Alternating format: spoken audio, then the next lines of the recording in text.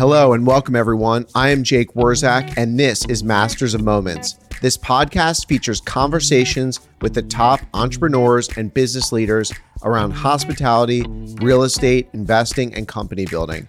We explore the ideas, strategies, and approaches that brought them to where they are today. Hear the insights, behind-the-scenes secrets, and methods you can't find anywhere else. This podcast is for you if you are a seasoned investor, an upstart entrepreneur, or someone looking to break into the real estate and hospitality investing world.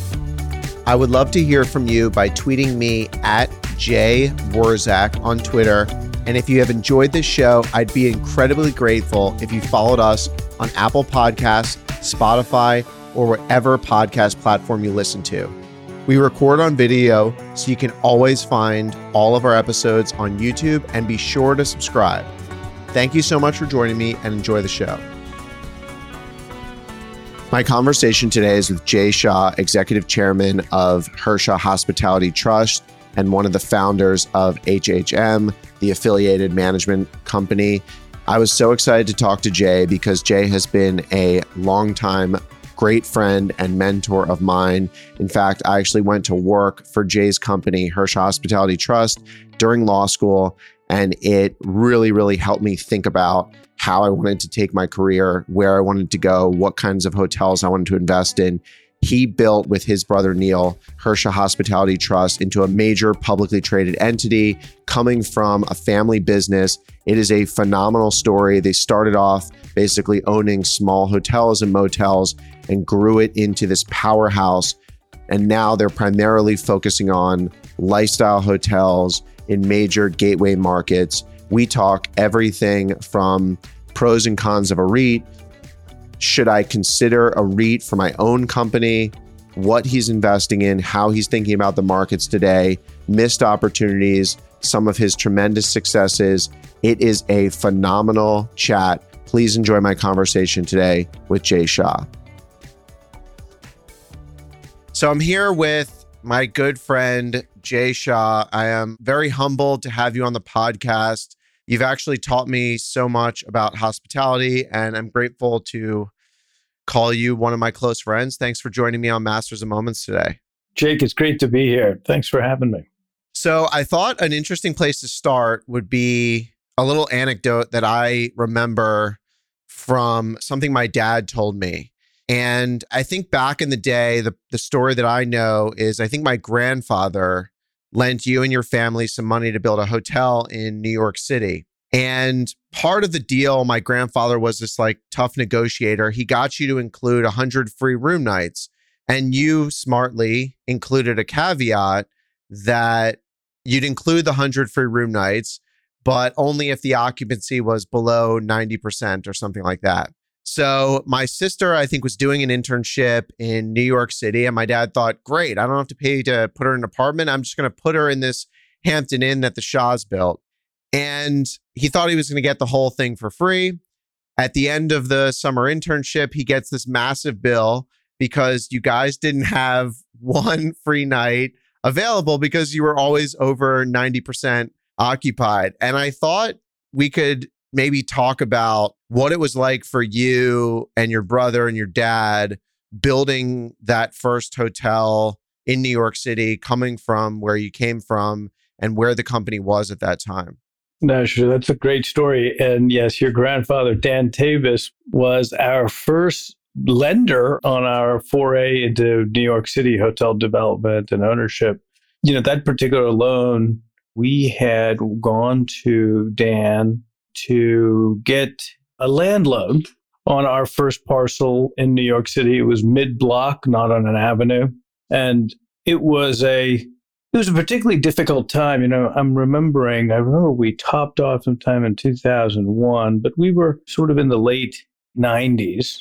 And I don't know that there was difficulty in finding financing, but I think there was difficulty in our family finding financing in New York City. I think, you know, back in the day, I think banks were used to seeing select service hotels, limited service hotels, Hampton Inns in certain parts of the world. They weren't necessarily ready to see them in big cities. And, you know, it was always our family's thesis that the Hampton Inn brand which was one of the category killing brands in the mid-scale space, back, say, 20, 25 years ago. It was always our view that, these brands were underrepresented in cities. And in the cities, typically the most three-star product was an old five-star hotel that just hadn't renovated in 20 years. And so there was no purpose-built three-star product in the city back then. And if it was there, it was pretty old and it was purely a sort of a leisure tourist group house. And one of the reasons I think that we were early in doing this is that, back in those days as well, the expectation on the kind of returns that you would generate from a select service hotel in Manhattan were different. The brands were relatively new. When I say relatively new, those are probably 15 to 20-year-old brands at this time. And as I mentioned before, they were primarily represented in secondary and tertiary markets.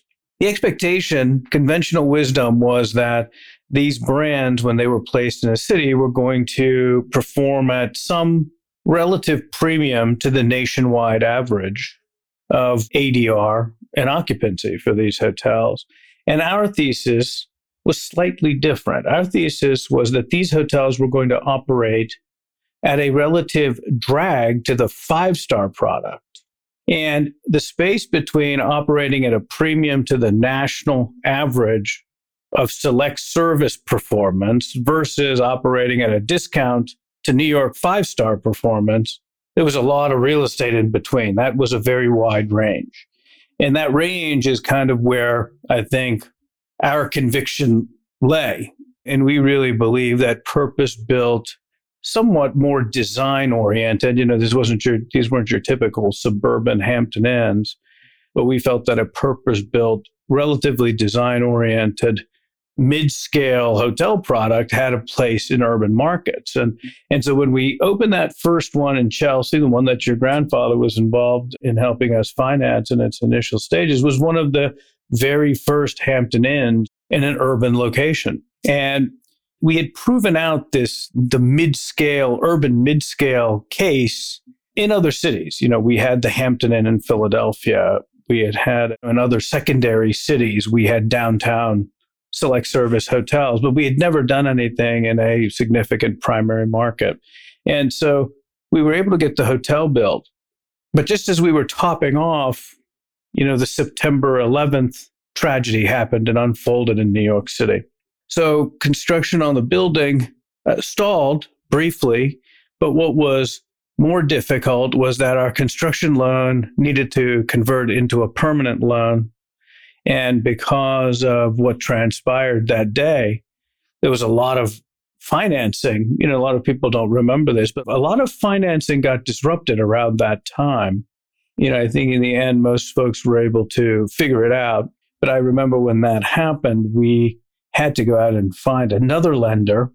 And Hilton at that time proved to be a terrific partner. And they came in and guaranteed a portion of the loan because they were very aligned with us in getting this first Hampton Inn in New York City open.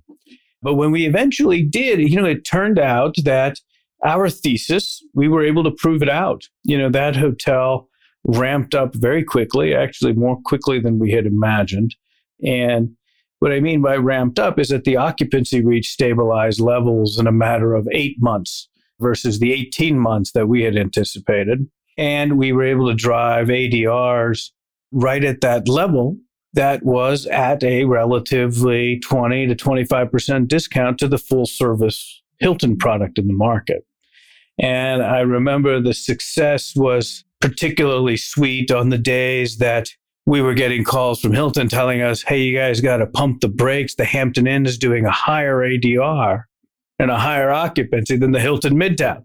And so that's a very long story about our first Hampton Inn. And your grandfather was very much a part of that. What did you learn opening a hotel during the chaos after September 11th in the commercial real estate world in New York City that you often think about as we perhaps are entering into a new cycle here and went through the GFC and went through COVID? What did you learn during that time that you definitely used going forward? Yeah, I think one of the things that, that became so apparent when we were doing that, that was a very, very big development project for our company at the time. It was somewhat of an unproven an investment thesis and an investment segment, so it took some gumption. I think what we learned from all of that is, sometimes these things are very difficult to get done. That particular hotel probably took us 2.5 times longer, than hotels had taken us to develop in the past. But I think what we were able to do was, after getting that first one done, we were able to create some relative scale in New York City. And so I think everything worked out well there. But on the other hand, we have entered some urban markets where we just don't find the dynamics such that we want to make that a strategic market going forward. So it's not dissimilar for us to dip our toe into a market with a single Hampton Inn in Chelsea, in New York. And then over time, to build out that New York cluster to the point that, today we've actually sold some of those houses, but at one time, we had as many as 16 hotels that we owned and operated in New York City. And it all kind of started from that first Hampton Inn in Chelsea. It's amazing. Did you look at New York as a way to catapult your company and to institutionalize it or legitimize it in a way that, like, hey, I've planted this flag in New York City. This will enable us to do many other things. Was the REIT around then, or was this before the REIT was formed? No, it's a great question. It was just as the REIT was launching. We went public, the Hersha Hospitality Trust. We listed on the New York Stock Exchange in 2000. And so we completed the New York City, our first hotel in New York City, sometime later in 2002. And so the timing of the launch of the publicly traded REIT and our New York City strategy, they did coincide. And that was very much by design. When we were launching, when we started thinking about external sources of capital, company to date, it had grown out of an entrepreneurial venture that my dad had started while he was still working full time as a chemical engineer. He bought his first 11-room motel as a side business. We had a manager, he and his wife lived there, and we were really able to turn that around. But then the second motel my dad bought, I was in 6th grade in middle school, was called the Red Rose Motel. It was a 23-room motel. My dad was still working as an engineer, and that motel we actually moved into. We lived at that motel and worked it. So all my middle school years, it was almost like living on a family farm. And out of that, out of those early experiences, my dad found the hotel business to be one that, as an entrepreneur, was very attractive because, and I often say the hotel business is a really interesting dynamic. You've got a consumer-facing real estate business stacked on top of a real estate business. And it's very exciting in that there's two ways to drive value, but there's also two ways to get smoked because it's an extremely specialized business, both sides of it. And I think what my dad found about it was that if you could get a hotel turn around its top line, its operating performance, then you have cash flow coming off of the asset that's not only helping to pay the mortgage, but in some cases generating enough earnings that you can then reinvest that over time. And, it's not dissimilar from a Berkshire Hathaway model, right? It's all about compounding. And the thought was that hotels bought at sensible pricing where you improve performance were going to throw off lots of cash flow. And so not only were you amortizing principal on that initial investment, you were starting to develop reserves of capital that you can use in other investments, by bringing in additional capital. So then fast forward through some of the early development phases and to mine and my brother's early years around joining the company and going public, all of that was driven by the need for external capital because we had gotten to the point where our pipeline was very, very productive, but it was productive enough that the bootstrap equity that was coming off of our operating business was not going to be enough to address the actual pipeline opportunity that we had. And, so at the time I was young, I graduated from college and law school, and I'd been practicing law, and I was Mr. Smart Guy. But my brother and I were noticing about the business. And, because I kind of related the story of how through my middle school years, and my brother's 5 years younger than me, and, we both lived there. So he and I have grown up with hospitality as our family business. So, it wasn't that remarkable that at a young age, Neil and I would talk about the business, even though back then we weren't fully involved in it. And we just felt like the platform was growing terrifically. And my dad and his 4 partners were, each overseeing a hotel or two. And if there was any new development, it would kind of fall under the purview of one of the other partners. And each one did all the same things. And then they would each be, they would be responsible for the operations of their 2 or 3 portfolio hotels. And everybody owned interest in all of them. And then whoever was overseeing those particular hotels had more of an interest in those hotels. So, pretty very equitable. And his partners were terrific folks. And he only would take on partners that were actually very gainfully and successfully employed otherwise. He didn't want to have, so everybody that is a partner at Hersha left, jobs at, DuPont Chemical as chemical engineers or, Tyco International. And they all committed to this partnership. And so, I'm going to land this plane here, Jake. This is a very long story, but you're asking a question. New York going public. And I threw in there a little bit of the company's evolution where it was at that time. And so a lot of that new pipeline we were getting very excited over because the idea of being in New York and our conviction around the fact that we'd be able to operate at ADRs at about a 20% discount to full service on the Avenue hotels in New York, that if we were able to perform there with our mid-block sites, right, which just had a much lower construction basis, that we would have productive investments. And as I mentioned earlier, that first Chelsea hotel proved it out with great aplomb. And so, as you can imagine, right, we're entrepreneurs. So immediately you see something works, it made us be in a hurry, right? Because it just seems so terrific. And so at that point, we were looking for external sources of capital. A private equity partnership is something that we had considered, met with a lot of private equity folks. I had told you earlier, we were new to New York and we were new to big city hotels. And so without having a lot of experience, we weren't getting a real big boy deal. Right. So after a few interesting meetings with private equity guys, many of them who you would know, folks that are today our friends, it just didn't feel, it was just sort of asymmetrical, that first deal. And we felt like we had a relatively proven out thesis. And we felt like it was about as close to a sure thing, that we had seen in hospitality in a while. And so we didn't necessarily want to give away so much of the upside, which, in a PE deal might have been the case. So, of course, what do? We went public, right? And one would say, well, isn't that giving away more of the upside? And I think the answer to that is yes, to some degree. On the other hand, it just gave us access to unlimited capital, over the years. And the cost of it, when it is drawn and utilized appropriately, it's just unbeatable.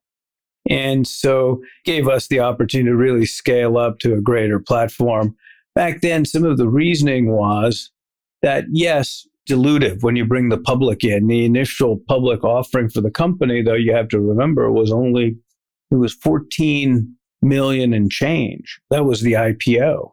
The net proceeds to the company was $13.2 million at the time. And the overall enterprise value of the company post-transaction was $32 million, like total, right? Today that's like a CapEx bill. And it's just remarkable. But that was 10 hotels, if you can imagine that. And so to be able to get that aloft and public, it took some doing. But at the time, REITs were a bit more in favor. They were kind of coming to this end of this period where REITs were in favor, hotel REITs specifically. And so interestingly enough, we went public with the idea we're going to raise all this terrific capital and we were going to fuel this development pipeline that we had. And unfortunately, in the late 90s, what we were talking about is the Russian ruble crisis hit. And the capital markets just completely dried up. And there wasn't a dollar of capital, of equity capital raised in the hotel sector until about 2003, like from 99. There were a handful of preferred equity deals that LaSalle did back in the days. There were a handful of others. And then there was that, but a couple of things that did come out of that period, I believe Diamond Rock and I can't remember, but a couple of these new REITs were formed under a specific SEC provision where they would come out under a certain corporate entity and they had 1 year in order to get their financing straightened out and be listed.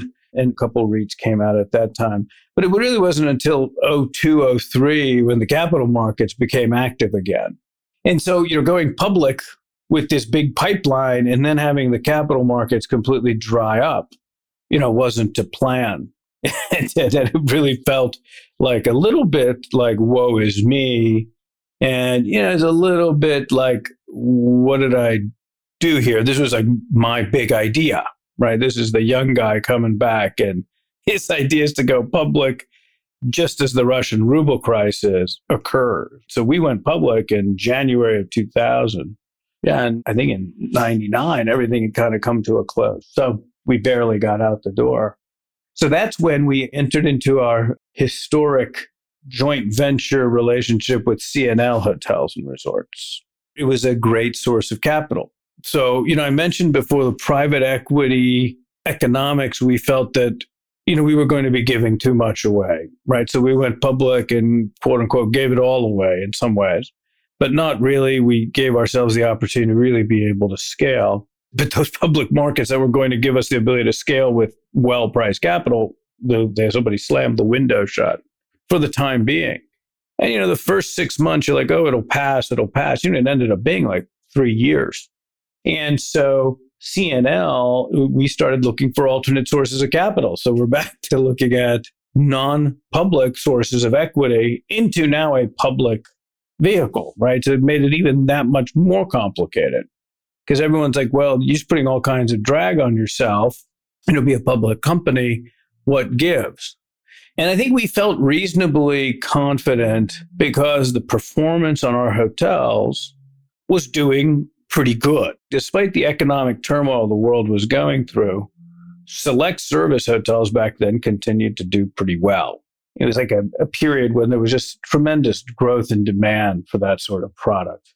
And so that kind of helped us keep the faith as we move forward. And so we were out talking with different capital providers, and we had an advisor. His name was Richard Jennings, and he's now deceased, unfortunately. He'd been a Goldman Sachs banker before, and then was, kind of worked on his own. And I forget, somebody had introduced us to him as a very good potential advisor in securing capital. And he's one of these guys that knew everybody up and down Park Avenue. There wasn't a source of capital he hadn't heard of.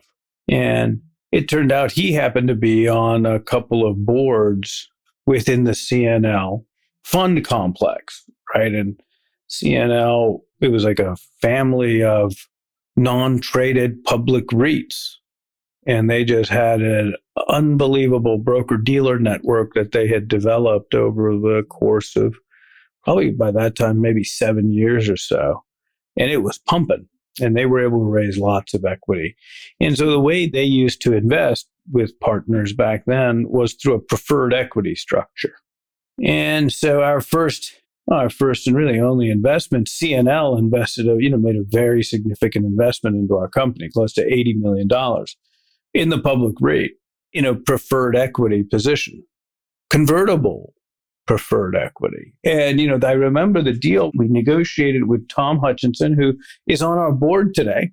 He was the then CEO at CNL Hotels and Resorts. And as well as they have done, I am certain we're one of their most productive investments. That $80 million that they invested both straight into the entity and into the Chelsea Hampton Inn turned out to be close to in a matter of 4 or 5 years time, it was terrifically productive. Both of the slugs of preferred equity they put in. And then in 2003, we were able to go back and do what we call our re-IPO.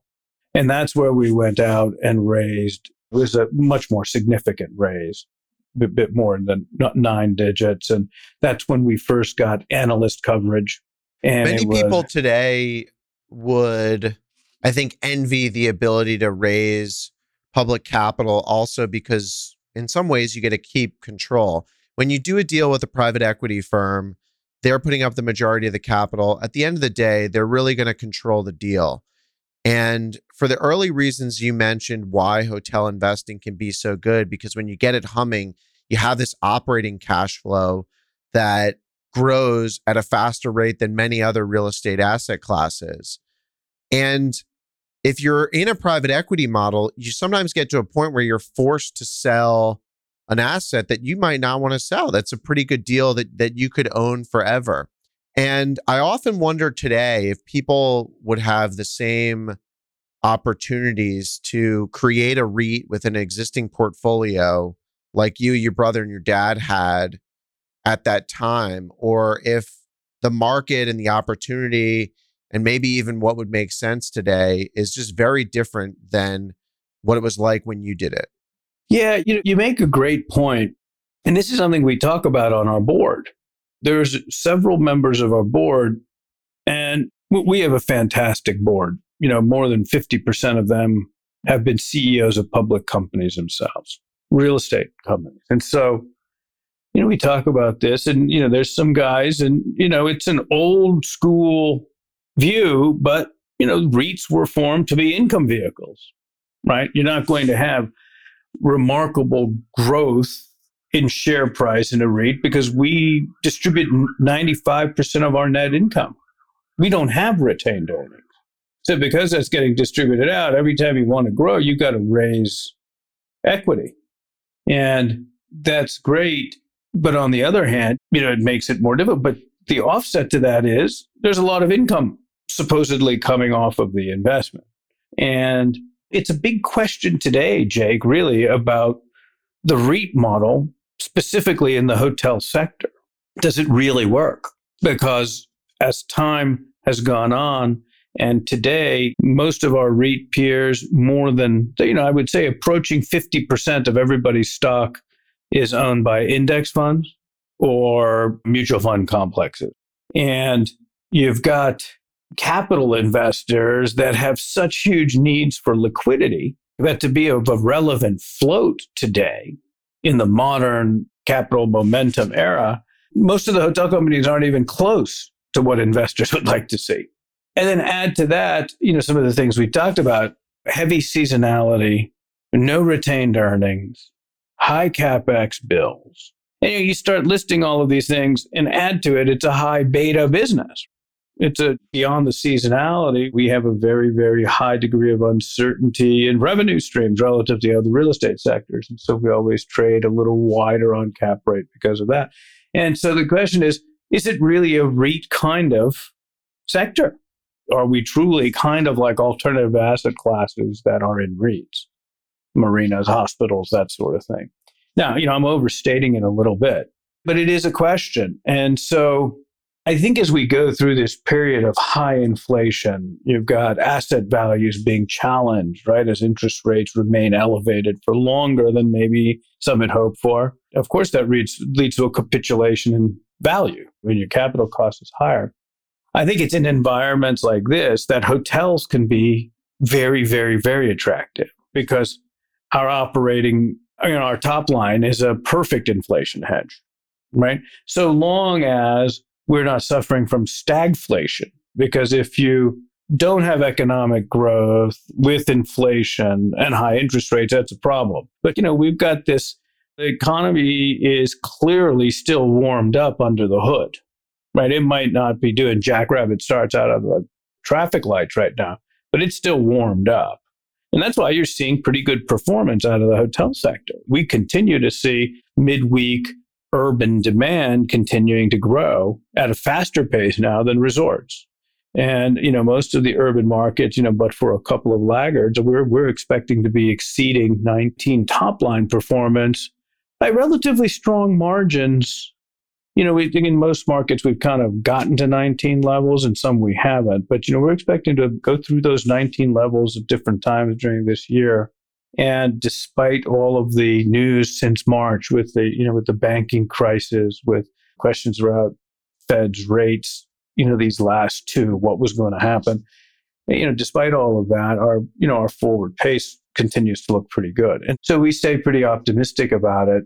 I apologize. We were talking about the public markets. Yeah. And so going back to that, so I think we're in this era, at least for a little while longer, where having a long-term income vehicle that is de-risked, right? Lower leverage, you don't have as high of a capital cost, and you mature a strong cash flowing portfolio of hotels, that can be a very productive investment. Nobody says that your IRR always has to be driven mainly by your exit value. Very strong cash flow is, just it's the same IRR as the terminal value IRR. So, well, ultimately in hotels, that's typically what it is. I see deals from apartment guys all the time where the average cash flow is 4 or 5%, but the IRR is 20%. And the only way to get there is on the terminal value, whereas hotels, I think it's a little bit tighter on cash flow. Jay, one of the things I think is most challenging is based on your background that you're describing. You strike me as a very opportunistic investor. And the way that I think about REITs now are largely capital allocators, because sometimes when the capital markets are a certain way, you can't necessarily take advantage of good opportunities that you're seeing as a result of where the stock market might be. So in a time like today, and I don't want to really focus on today and more the concept, where there's probably going to be tremendous opportunities to buy hotels, you might be a little hamstrung. And in opportunities where times are very good, it's hard for me as a non-REIT, as a typical GPLP investor, to compete against a REIT because you have better debt, you have cheaper equity, et cetera. So I'd love for you to talk about the struggle that you may or may not have in operating a REIT with the certain constraints that may be placed on you from analysts or other outsiders. Yeah, no, it's a great question. And I think your read is right. We have in our mind a very unique strategy that we revisit constantly, and we edit it and revise it. But we felt that we had a very differentiated geographic strategy. And I think that has been effective for us. We've been able to create a certain performance profile based on our portfolio concentrations across our clusters. I think when we talk about REITs being capital allocators, and what do you do at times like this, for instance, right? Many of us are trading at multi-year lows, and you're starting to see them already.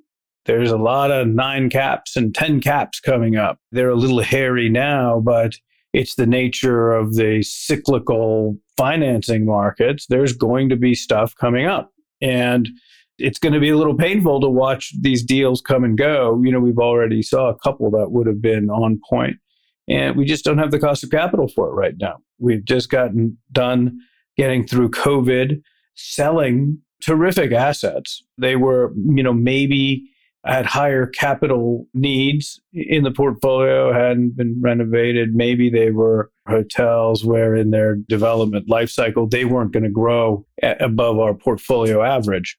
But they were all great assets, and long-term holds on those assets would have been pretty high yields off of our gross invested capital. And that's real estate 101. But like I said, they were not going to have a growth that was going to exceed our portfolio average. So if it's not going to be accretive to growth, then worse than that, maybe dilutive to an otherwise high EBITDA growth profile, well then, unfortunately, that doesn't fit in the portfolio anymore. high quality asset. Now, all of that worked out in our advantage as we were undoing some of the rescue capital that we had taken during COVID and, just overcoming some of the cash burn we had gone through over COVID. And so we sold some hotels in order to narrow down some of our leverage exposure with the thought that, we'll be able to go forward and buy many of those markets back. But you're never going to buy those assets back. And those assets at our gross invested capital were still really, really attractive. That's why we're selling things. Everyone's like, that's amazing. You sold that at a 4 cap. And not only are they doing well, not only are they in great market for us, they have a historic basis on them from having held them as long as we have.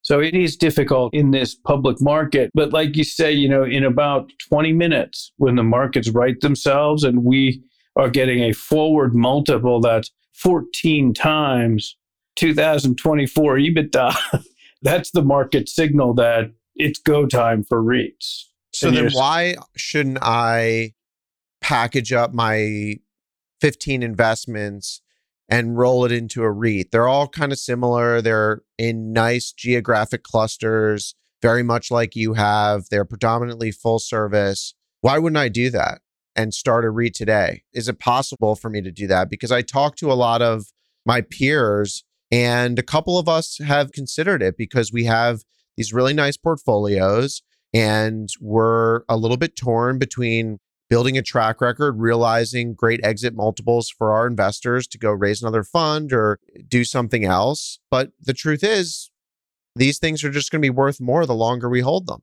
Yeah.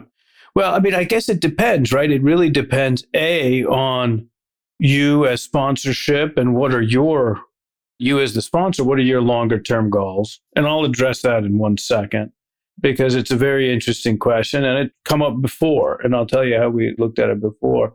And then secondly, it's a bit on what your investors' expectations are, right? That you set for them. There are investors that like the churn because they enjoy the act of investing. And I do too. That capital allocation, it's exciting. It's intellectually stimulating. There's a real satisfaction to thinking those kind of things through. On the other hand, I love 10 caps. It's like if you could be in an open-ended fund that's just going to return somewhere between an 8 and an 11, I think there's room for that in my portfolio, right? So a little bit of that depends on what you're doing. But I think your first point on hotels, portfolio of hotels, and is it an interesting time to be thinking about it? And I would say, hell yes. Like, that's a great page out of the playbook because at some point you have to ask yourself, if the REIT has the better cost of capital, then they are the better aggregator of assets. And they will be a capital allocator and they're going to create a basket of assets and keep that fresh, right? For the public investors' objectives. And, and that's going to be, you're going to always be somewhat of a specialty CRE sector. And when the momentum is there, you will do well, your cost of capital will be attractive, and you will be basically signaled to grow. And then when it's not, then, you're expected to asset manage, be a great capital allocator, right? Make allocation decisions about where to invest in your own portfolio versus outside of it, and so on and so forth. But we always used to say, why did developers sell to us? We'd get this great deal. The developer would be happy, but we had a 7-year horizon on it, for instance, right? Because you're buying it at the bottom of the last cycle. And we always used to say, most people in real estate, you got to decide whether you're a chicken or a duck. And there are some capital platforms that aggregate real estate, right? They might buy it at a more mature state in its life cycle, or they buy core at a slightly lower yield, but with lower beta, right? Or, you buy opportunistic. And so that's one thing. But on the other hand, there's developers, and developers are just developers. They need to get in there, right? You increase the value, increase your equity, and you monetize and redeploy because you can do another 30. You can get a 30% return on that capital. When you're going to be selling it even in today's markets at a 6 or 7. So I think this is the time. I think all private owners should be very much looking at their portfolios and keeping them ready, because I think as we get through some of this noise. And, I'm not suggesting it's going to happen this year or not, but, I tend to think you're going to hit the peak interest rate sometime this year.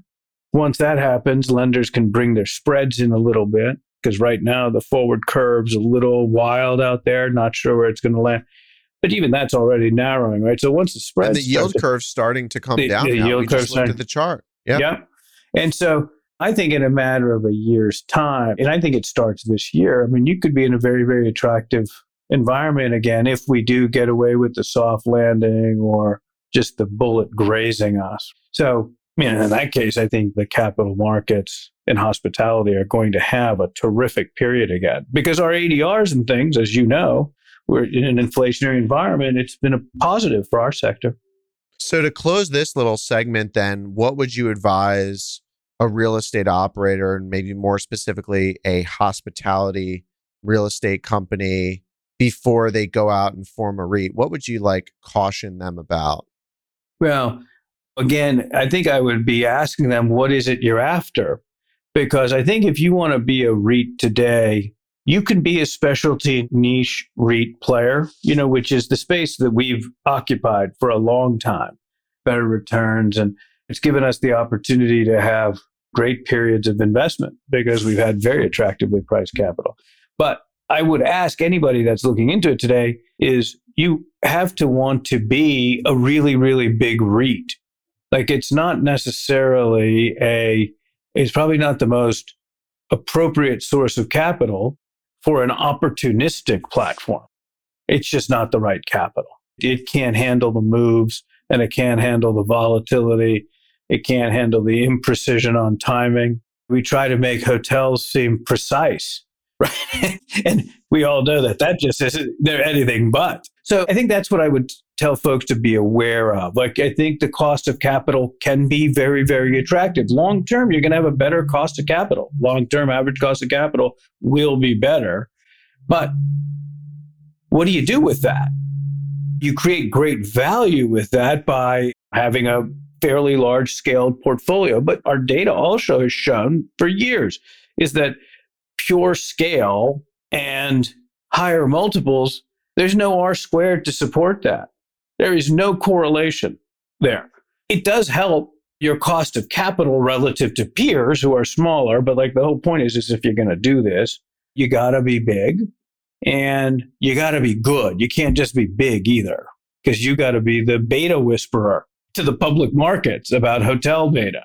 And you got to be big and do that. That's your differentiation and your scaled cost of capital.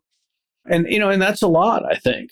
I think that's a lot for most folks out there looking for capital. I don't know if that's the kind of commitment they want to make. That's what I would suggest. If I did it again, I would still do the same thing again. And, Jake, we probably talked about this 100 times before. Everybody's journey is exactly like nobody else's. It has the strangest meanderings that would make no sense to anybody other than whose journey it was when they look back on it. They can't even make sense of it going forward. But I think even today, I think it can be a great option for capital. But I think today, there ain't nobody doing $15 million IPO. It would be totally unheard of.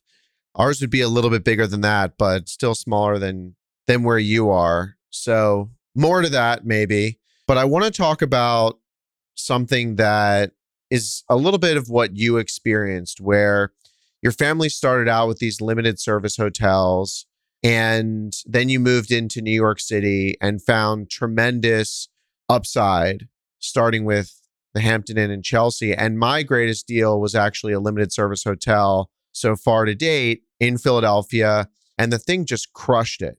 But my issue with limited service hotels in suburban areas, the scale and the amount of time and effort you put into those things is the same time and effort you could put into one in an urban environment and make double or triple the revenue, or a full service hotel. And I want to know from you, what was it that you thought of to transition the company to more full service assets, more high profile, high barrier to entry assets, whether it be maybe some limited service, but also some lifestyle hotels? What was it about the business model of the limited service hotels or just where you wanted to take the company that led you down that path? Yeah, you've set the whole conversation up really well. So, as we're talking about earlier, in the public markets, you hear it all the time, but if you don't got growth to show, then nobody's really that interested. So every quarter, you got to have a plan on how we're going to continue to drive it.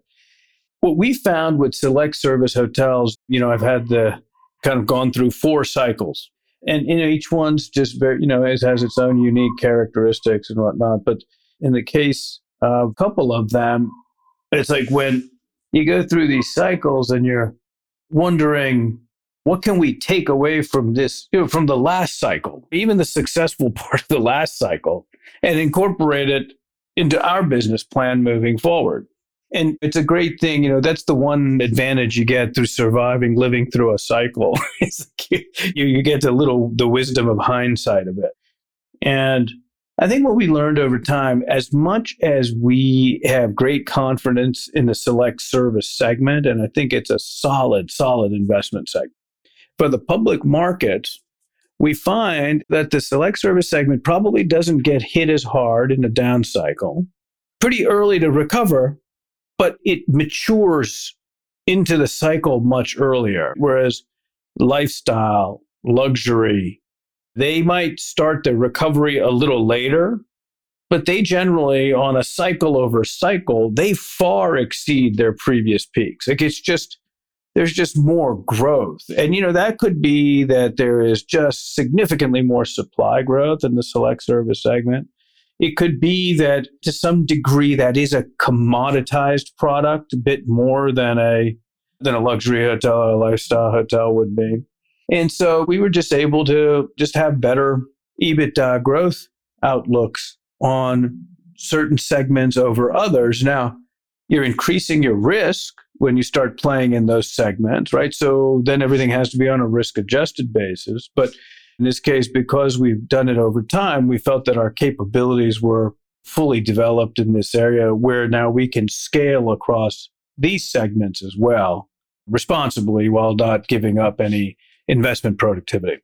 I liken it to kind of like if you're going to be a car manufacturer, you probably want to be making Mercedes-Benz and not Mitsubishis, because the other side of it is people driving Mercedes-Benz care, and you can upsell them and you can have different models, and meaning there's multiple levers to pull. If you're making a Mitsubishi, someone just wants a car to get from point A to point B. And I found in some of the limited service hotels, while they could be a great business, there's not as many levers to pull. There's no food and beverage, there's no activations. And part of the reason why I think a lot of people get into the hotel business is because it's fun and you can have these opportunities to create a really wow investment.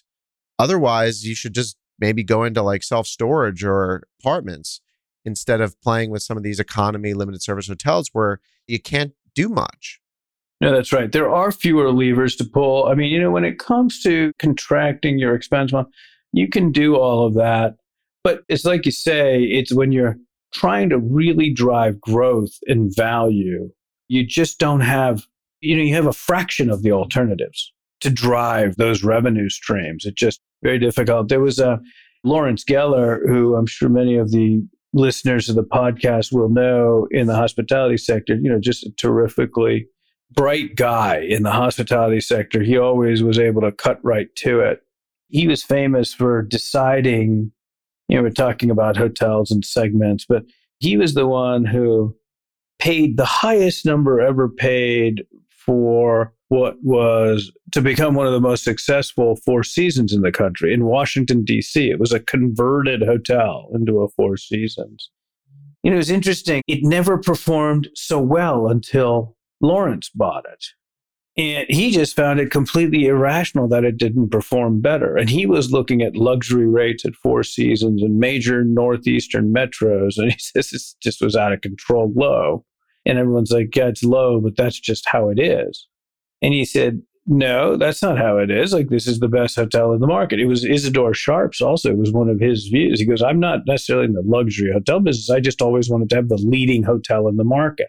Because when you have a leading hotel in the market, you control the market. So then if you're a very savvy operator and if you're a very savvy revenue manager and have a great pricing strategy, you can change the face of the market. And that's what Lawrence did because you have so many alternatives to drive value. It's not just the ADR, but he coined the term revenue per available guest. And so that was about, you remember that? No, that's a new one for me. Yeah. And so that it goes right to what you're saying. He was like, well, we have the guest. We know their demographic profile. We know that they're happy to pay this rate. That means that they're happy to buy this much stuff. So we need to just get it to them. And so he always used to say it's not about the RevPAR. It was about the revenue per available guest. RevPAG, he called it. Well, not everyone operates their own hotels. In fact, you have a sister company, HHM, that operates some of your hotels. And in that case of the Four Seasons, Lawrence didn't operate it, Four Seasons did. So what are some of the things as an owner who doesn't operate hotels that you think about and can effectuate, like the example you just gave? Yeah. Well, I think, that is a big one. I think revenue management and pricing strategy is something that owners should always be very focused on and should have a seat at the table in determining it rather than being reported out about it. They have to be collaborating in it because their investment objectives matter and they will have implications to some of the operating strategies at the property. I think another big area of focus is CapEx. How is the repair and maintenance program at the hotel working? And how is our CapEx capital allocation? Just being very thoughtful. And I think with a lot of management companies, that function is still reserved by the asset managers of the firm or owners reps of the firm. Sometimes the management companies handle it. So if you're going to have the management companies handle it, I think you got to be thoughtful about that because those are big dollars and it goes into your gross invested capital, right? And I always think about that because, there's 14 different values for a hotel in your portfolio, right? And so, but at the end of the day, the gross invested capital as investors matters to us. I think when it comes to e-commerce and digital marketing strategies, I think an owner can't fully just delegate that to their management company. Not because many management companies don't have great capabilities in that area, but there again, that's a big spend and it's actually an extremely strategic spend and it does have implications to the long-term value, I think, of the asset, particularly if it's an independent hotel. Those are three areas. I think everybody, and rightfully, you do have to think about this. It's like if you pick the right general manager, everything will go. But I think you really need, when you are going to work with a third-party manager, I think as the owner's rep or as the owner entrepreneur, I think your bus should include the entire executive committee of the hotel. And all of the things that they do is something that I think most investors working with a third-party company should familiarize themselves with. Like the time doesn't need to be proportionately equal. But I think the functions of the executive committee are all one that the owner needs to stay involved with. What are the kind of things that you look for when you visit one of your own hotels to stay at, or a competitor hotel, or maybe a hotel that you're potentially thinking of acquiring? Are you just going through like saying, I would do this differently, I would do this differently, I like this? What really jumps out at you that you tend to remember and has a real impact on you that impacts maybe how you think about investing in the future, whether it's in that asset or another asset? Yeah. No, it's a great question. And having walked as many hotels, I sometimes ask myself the same questions, like, what are you doing? Like you're walking through a hotel, what exactly am I doing? I think one of the first things, and I have thought about this, I think one of the first things I go in, and it is probably visual, I think of it more as a feel.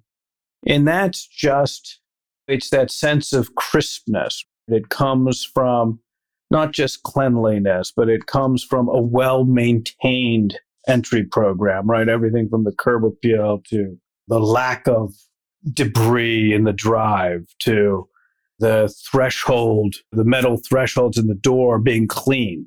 So you start getting that sensibility. You can tell if the HVAC has been serviced properly. You can sense that because sometimes you walk into a hotel and it feels like a third world nation in the middle of the summer. And you're like, well, that HVAC's probably going to need some help. Right? So you walk in, and I call it a sensibility, but it's just all this stuff that we all think about.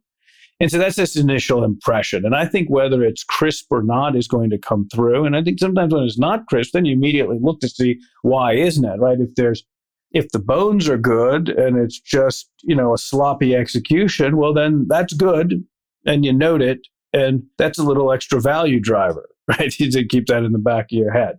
But I think you got to be thoughtful. Sometimes you're going to find a hotel doesn't have that sensibility of crispness. There could be something structural that's impossible to overcome, right? And so, it's maybe the initial sense. I do look around to see the nature of deferred capital, deferred maintenance. I think sometimes entrepreneurs have to be very mindful of how they deploy capital. That being said, I think rational capital deployment is always going to be apparent.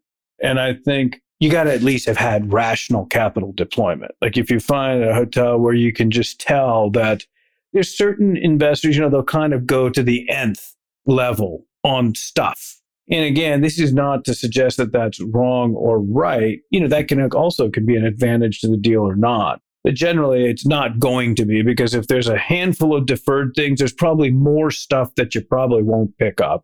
And that's okay as long as you keep your CapEx budget higher, right? So I look for stuff like that. And then, operationally, you just look at the players. We know people make a big difference in this business. We're running stores that do millions of dollars in revenue. The bulk of the associates at our hotels, they've got great know-how, but the bulk of them are unskilled and semi-skilled. And so sometimes it's just not all companies train their folks. It's amazing. You go into some hotels and it just sometimes, without being a hotel professional, you wouldn't be able to tell. As a hotel professional, you can see the 6 or 7 different things that are the magic for the guest. That's just making the whole experience feel good.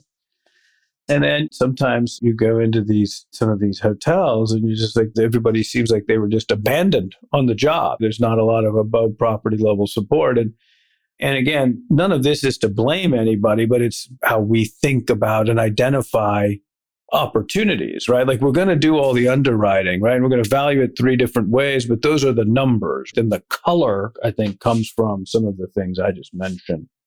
I'm having a friendly debate with one of our partners, and they asked me, we have a renovation that's planned in the guest rooms, and they said, is this going to be accretive to your rate? Is it going to be defensive, basically allowing you to maintain the rate? And I was thinking to myself, gosh, well, we're going to make these rooms look nice. They're going to be cool. They're going to be vibrant. They're going to have a soul. It better be accretive. And it got me thinking that maybe I don't want to be investing in hotels where if I spend money fixing it up, guests aren't going to pay me more to stay in that room. And it's really had an impact on me, this little debate, because I'm trying to understand, is this a hotel that a guest is going to pay more? It's in a top market. It's a great brand, but there are plenty of hotels where an owner will invest CapEx and not get any more return for their rate. And I'm curious how you analyze that. Yeah. That's another, you're bringing up some very good points. We always used to say that with our market concentration, we felt good about deploying capital. We knew you have to deploy a lot of capital. The hospitality industry is capital intensive to get into it, and it's capital intensive to stay in it, right? It's just capital. Yeah, that's right. So it's the debate you're having with your investor is actually the crux of a great question. And you asked me about it earlier, but that's some of the thinking that went into our strategy shift. We've fully divested from our select service hotels in the public company. We're a pure luxury lifestyle portfolio at this point. We've got some 4-star, and we have a couple of select service left in New York. But other than that, it's really like you say, we know that the capital has to go into these hotels. So you not only want to be in hotels, read segment, right? Lifestyle, luxury, 4-star, branded even, but it also then depends on the market. And we always used to say that, right? It's not just the bones and the hotel and the corner of Main and Main. It's also the town, right? Because you can have the greatest luxury hotel, and some markets just don't get the ADR. And it's, like there's, history is just filled with those bright ideas. And so, like what Lawrence did was made it that much more of a risk, right? Is investing deeply in the Four Seasons, but he was investing in the idea that the rate ceiling needed to be shattered and only the leading hotels in the market could do it. So that market allowed for it. Others might not. Food and beverage has always been a struggle for hospitality people. I think food and beverage people that get into hospitality maybe is a different story. But what have you found to be the best ways to structure F&B deals within a hotel for like a true third-party restaurant? If you want a banging restaurant in your hotel and you want to get outside capture, whether it's a bar, restaurant, rooftop bar, what have you, in your experience, found to be a great solution to that question? I would say that that's still a work in progress. I wish I had the right answer for it. I think generally speaking, the preponderance of the times, particularly in the markets that we're in and the segments we're operating in, I think the best way to do it is to come to terms on how the capital investment is going to be allocated. And then that necessarily will have implications to what the lease looks like. Hotel owners love to they don't like to rely on the percentage lease much, right? Everybody wants to have their number in place. But I mean, look, what we have learned, and I'm sure you see this, is like we get the restaurateur to agree to anything we say, right? But in the end, if it doesn't work out, it's still going to be our problem. And so, I mean, I think that one is just experience. I think you got to look around at what the successful multi-unit restaurateurs in a market are doing. I think it's kind of a debacle to be the only store or one of only 3 stores of a restaurateur, unless there's a special connection to that area location. Better if you can get somebody that does this in that market. And then I think that's the best that we have found, is to come to some sort of a sensibility around the capital investment. I think it's like a year or two of some flexibility in rent while they ramp up, and then a component of percentage rent where the bulk of it would come from the fixed rent is normally how we do it. But we have had to go far more percentage rent, and we might have to do that even more going forward. And do you let the management company do their own deal, or is your preference to try and bring in someone with outside expertise that's not necessarily involved with the hotel? Oh, yeah. No, we would. Many of our restaurants, we do operate ourselves. And we operate some very successful restaurants. I think it's remarkable. We just picked our head up one day and realized that we were running that many. And we run some of them because they're not operations that are well suited to a lease or a management agreement, right? They could be just so incorporated into the hotel operations or program that it doesn't suit. It could be that it's too small, right? You're not going to, it's hard to find a restaurateur to lease 55-seat restaurant. Right? It just ain't going to happen. So you got some of these limitations. So, so you do have to learn, I think, to some degree, how to do it on your own, how to do it economically, or in that case, you partner up with someone that can be a bit of maybe a licensing arrangement or something like that. But it's, that's a sticky wicket. I think there too, as you mentioned earlier, some of the conversations you had with an investor of yours, that's making you think about what segments to invest in going forward. I think for us now too, I think we take a much closer look at the F&B space. I think what we like to see is, we don't like it to be sprawling. We like it to be compact. Personally, and people in the company have different views, but I love the idea of a bar-heavy all-day dining concept. That is just, you can gussy it up and dress it up however you want, but it's all-day dining. That's bar-heavy. My view has always been people rather have dinner in a bar than have a drink in a restaurant.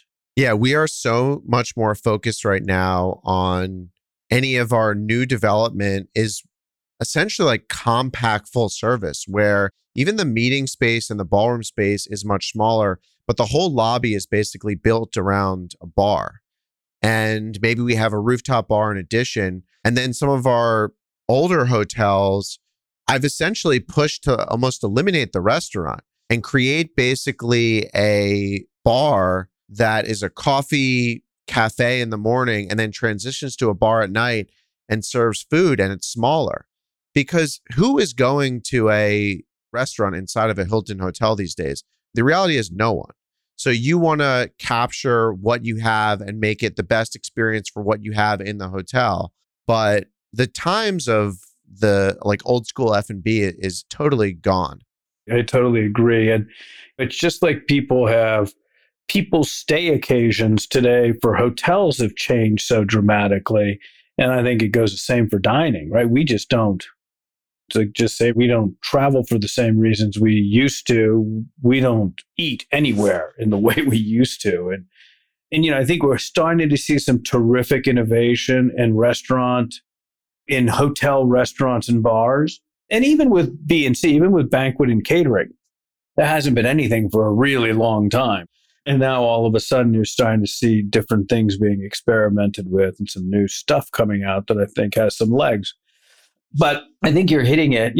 As folks continue to drive more towards spending on experiential and memorable events, slow, quiet dinners in the back of a hotel restaurant, that's not on anybody's list. A cocktail in a sleek bar where you learn something about the drink you're having and you identify another drink or two for the next time you're coming there and the appetizer you're going to order for the barman.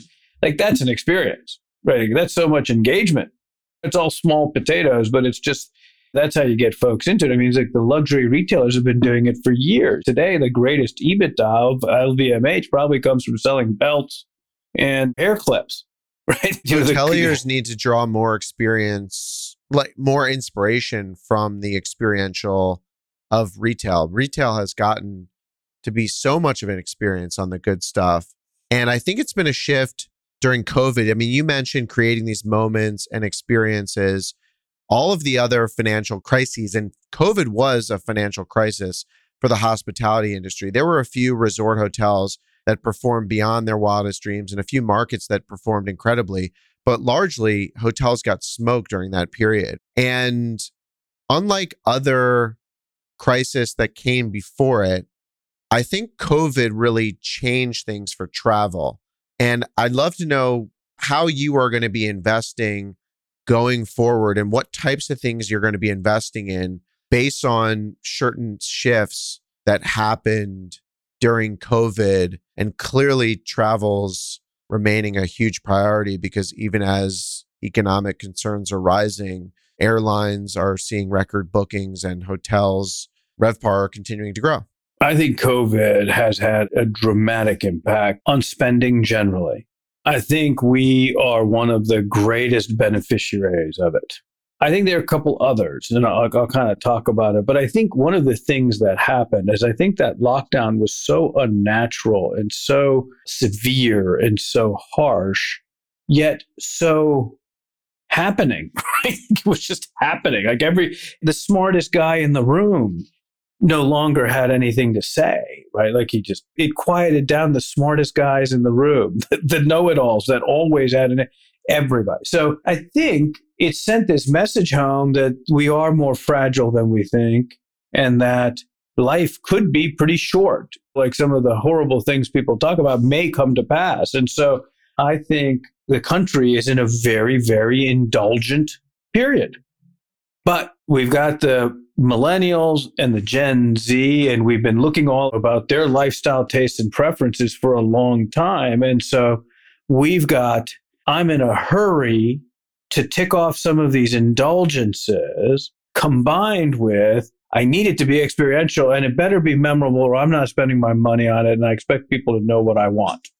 And so, wow, like that's a bonanza, right? So we as hospitality investors, particularly as we continue to innovate and develop in the lifestyle and luxury segments of our industry, like it couldn't be better, right? Like we are all about Instagram. Like that's what we do. It's like Instagrams are us. Like that's what our lobbies are. They might not be to our taste, but they sure look good on camera, right? And that's kind of where we are because people want to capture the memory.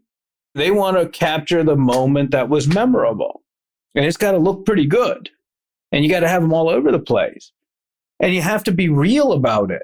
Like it can't just be a script and a movie set. And so it's awesome. But it goes back to, you've got a pretty sophisticated real estate finance business here.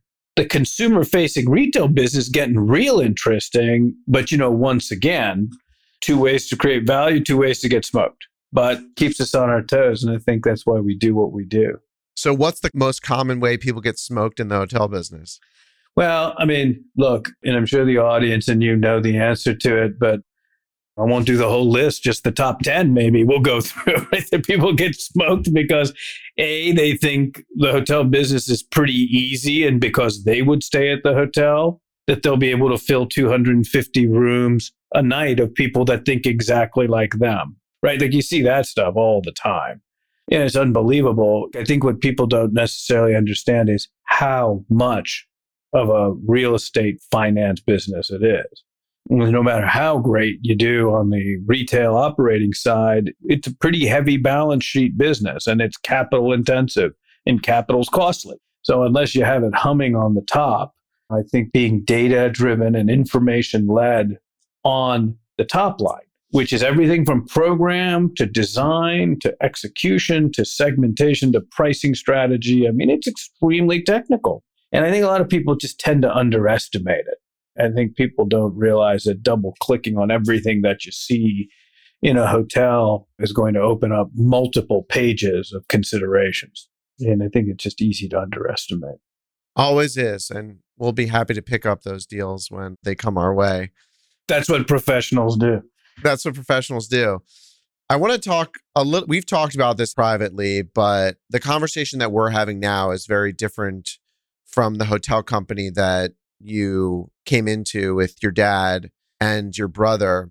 And it's similar to my story. My dad had 3 hotels, and I'm trying to grow the business in a very different way on many different levels than the business that he started and that I'm grateful for.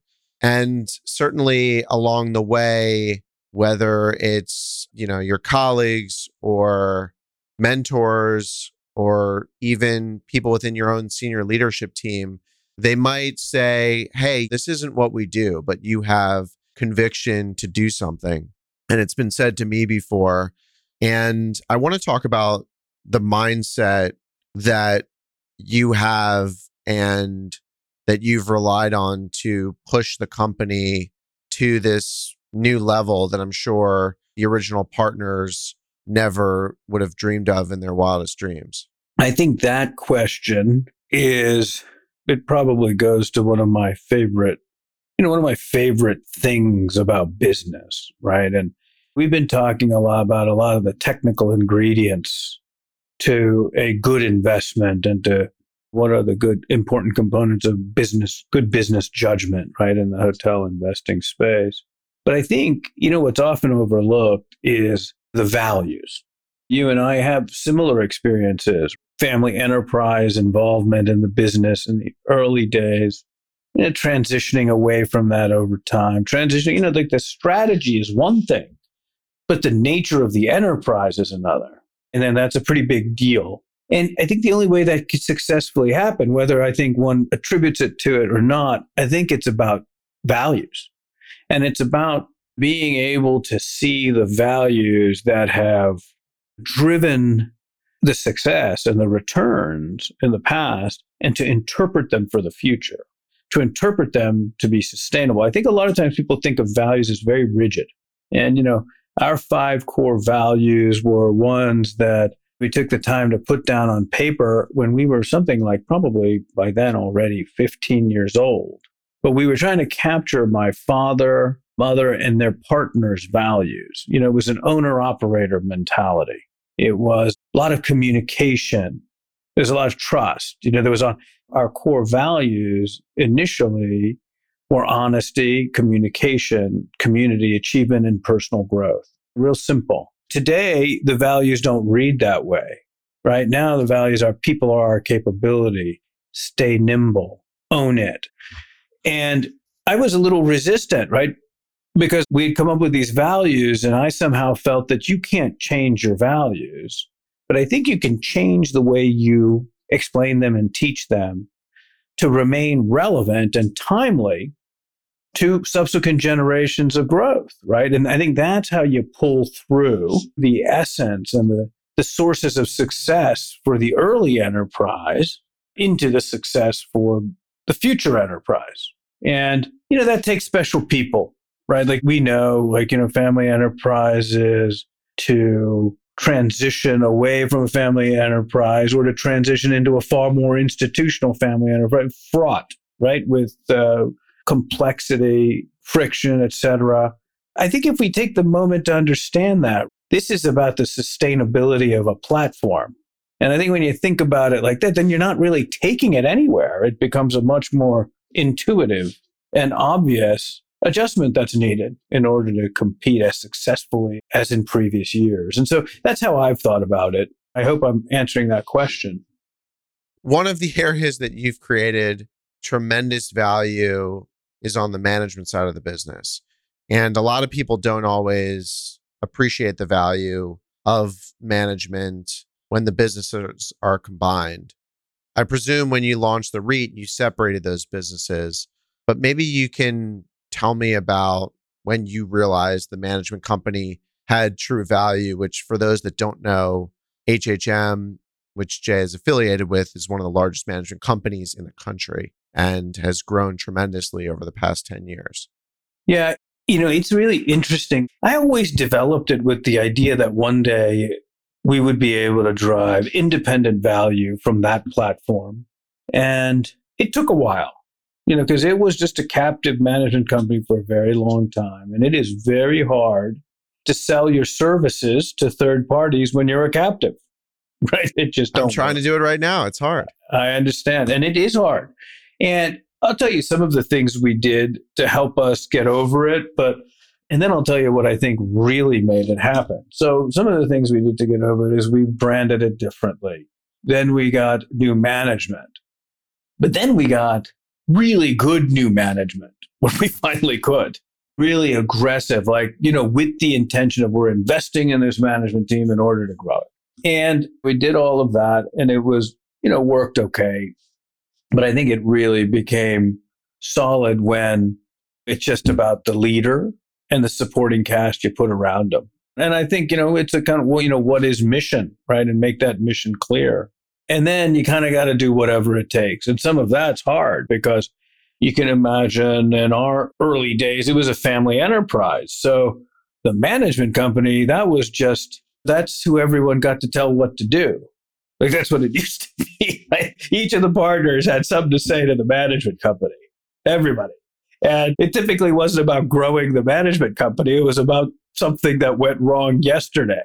And it was very interesting. And that just wasn't real productive, right? And so, there does come that period where we're like, yeah, we got to really grow this thing. Our period just happened to take a long time. So it resulted in some raised eyebrows and question marks over the years, for sure. But I think it was worth all of that. Because at the end of the day, we've talked about it a couple times, like that operating business that's stacked on top of our real estate finance balance sheet makes all the difference in the world. And I think having responsiveness, having alignment, having shareable insights, having a long-term understanding of the two counterparties and how they operate and how they think and how they strategize. I think that stuff matters a lot in this business. You've had a few partners in the management company. You've turned it over to external leadership. You've had partners on the REIT side. Oftentimes in hospitality, you have to bring in partners because it is so capital intensive. What makes a really good partner? I think a good partner, they got to have enough money. That's important. Capital matters. But then after that, I think what really matters is, I think, a common worldview. And to some degree, common values. And I don't mean that, that you always have to have that kumbaya with every partner, but you got to have the same values for the deal. For that deal or for whatever you're doing together, I think it's really important that everyone have a very aligned and synchronized view going forward. I facetiously said it's important that they have a lot of capital And, certainly that helps. Gas in the tank, when you've got a growth platform, that's always a very good thing. And our last two partners in the management company both had very strong access to capital. And that's helping us quite a bit. But I think also it matters that they have a lot of capital so that, they can kind of keep a bigger scale view out for the company. Because the management business is not on its face necessarily scalable. There's a lot of moving parts in our business. It's associates. And it's very interesting. I transitioned to an executive chairman role as of January 1st, and I was getting ready to do the internal communication just to our team. And I did that sometime in September. And I was like, I wonder what I should wait to or tie it to. And it was literally at the beginning of that week that we had 10,000 associates, at HHM. It's a big number. It's a terrific number. But we run hotels. Like each of them's doing different things. Like some people are room attendants and some are at the desk and they're slid under a boiler in the boiler room. And it's just a lot going on at these hotels across very significantly sized physical plants. And so management's hard work. But I think the value in a larger management platform, there is some scale, there is some synergy. But I really think, and I think this is going to continue, it's just information and insights. Like when you start getting that deep into a marketplace, into an urban center or regional marketplace, and you got multiple assets, I think it allows you to have great insights. Other than that, I think, it's scale is great so long as each investment's great. Right? Then scale's going to work out great. You'll always have more efficiency then. So I think in some of these markets, I think the information matters. And I think scale for scale's sake isn't my point. But, if you've got a good thing and you can scale it, well, that's certainly going to be a better investment on a blended basis. So let's say for a second, capital markets are back ripping. You feel very confident deploying capital out of the REIT. What's one market that you're not in right now that you are telling your team to target? We've been looking really closely at Austin. Haven't found the right entry point. I fear we might have missed one or two, but you can't really regret. We like Texas. I don't know how we're going to feel about Texas once things sort out here, but maybe there's still some. But we really do like Southern Florida. Still a very, very big growth market for us. We're in Miami. We've got one asset in the Keys. We think the west coast of Florida might actually present better entry points despite the run-up in cost. I think some of that on the west side, there's a little more opportunity to be had there. Yeah, but other than that, we divested out of most of our California portfolio, and we divested from Seattle. And I don't know that we have any plans to get back in there, but I sure hope we do soon, because that's just a huge part of the sector, the West Coast. And it's just, unfortunately, not very hospitable environs to be making investments out there right now. Especially not hotel investments. No, not at all. So I asked all the guests the same closing question. And inside of your portfolio, outside of your portfolio, it doesn't matter. But I would love to know, what is your favorite hotel in the entire world? This is an old answer. It's an impossible question to answer. But I can tell you what my old favorite hotels were. And I'll tell you what one is that I'm really liking right now. And my two older favorite hotels were both urban. And one was more leisure oriented because it just held a special place for me. And one is a more of a business hotel. But I love the Four Seasons in Boston as a business hotel. I once had to write a speech or something, and I had a room facing the park. And I was sitting there drafting my speech, and I could have been president of the United States at that point. It was so remarkable. Just a perfect place to write something great. It feels so historic. It really does. And then I love the Taj, the heritage wing of the Taj in Bombay. Ratan Tata built that hotel when he felt that most of the British-controlled hotels were discriminatory against the Indians, the native Indians. And he built the Taj, and it is still one of the most glorious historical hotels in the world. It's lovely, built from great old bluestone from the area, neo-Gothic. But today, I'll tell you, I'm going to give you an interesting curveball on what my favorite hotel is. I have a house down on the eastern shore of the Chesapeake Bay. And it's a small town called Chestertown, Maryland. It's the home of Washington College. And some of the audience might be familiar with it. Washington College is a part of the Centennial League, right? And it's in the same small private liberal arts college, similar to Gettysburg and Lafayette and some of the schools like this, Bucknell. And Chestertown was a famous old town. When the Boston Tea Party was happening in Boston, there were actually 11 other tea parties that happened across the country. And one of them was in the Chestertown Harbor. The Chester River comes off the Chesapeake Bay and comes into Chestertown. The old customs house there dates back to like the early 1700s. It's really quite interesting. And there's a site there that the college owns. And of course, every town wants a hotel. It's a lovely, picturesque, small town, slow living, but it's got the college. So we've got the Center for Environment and Society. It's a world-class environmental program. They've got world-class water crew and sailing. And we have Bill Schindler, who has this unbelievable food sociology program. So it's just this amazing place. But we're building a community hotel on the riverfront. And so I've been gotten involved. The college owns the land, and this is not a Hersha hotel. But when I was back in school, I remember reading a chapter in this book in the turn of the century when the railroads were starting to come across town. Their first order of business was to make sure that a rail station hit their town. But then they quickly realized that in order to grab the share of travelers traveling on the rail line, they had to have a hotel for commerce, for leisure, for politics. Like it just made you a more relevant place. It's like when you had that hotel, right? The hotels they own that special place in the community at the corner of Main and Main. It's where we greet all of our guests. It can be the back porch of the town. And so we're kind of resurrecting this idea of community hotels. All of the dollars for the hotel are going to be raised locally. And it's going to have a great low country vibe. That's kind of how the Eastern Shore is. We're doing like about 100-room hotel. And so it's my way of serving the community while I'm down there. Oh, that sounds like so much fun. All right, let's leave it there. I love it. That's a great story. You'll come see amazing. It. Thanks for joining me. I will come see it. Sounds awesome. Appreciate you to the nth degree. Thanks for having me on. This was terrific. And I appreciate you taking the time for those questions, or if you came up with them on the fly, made for a great conversation. Hey, everyone. It's Jake here. Thanks again for joining me on this conversation.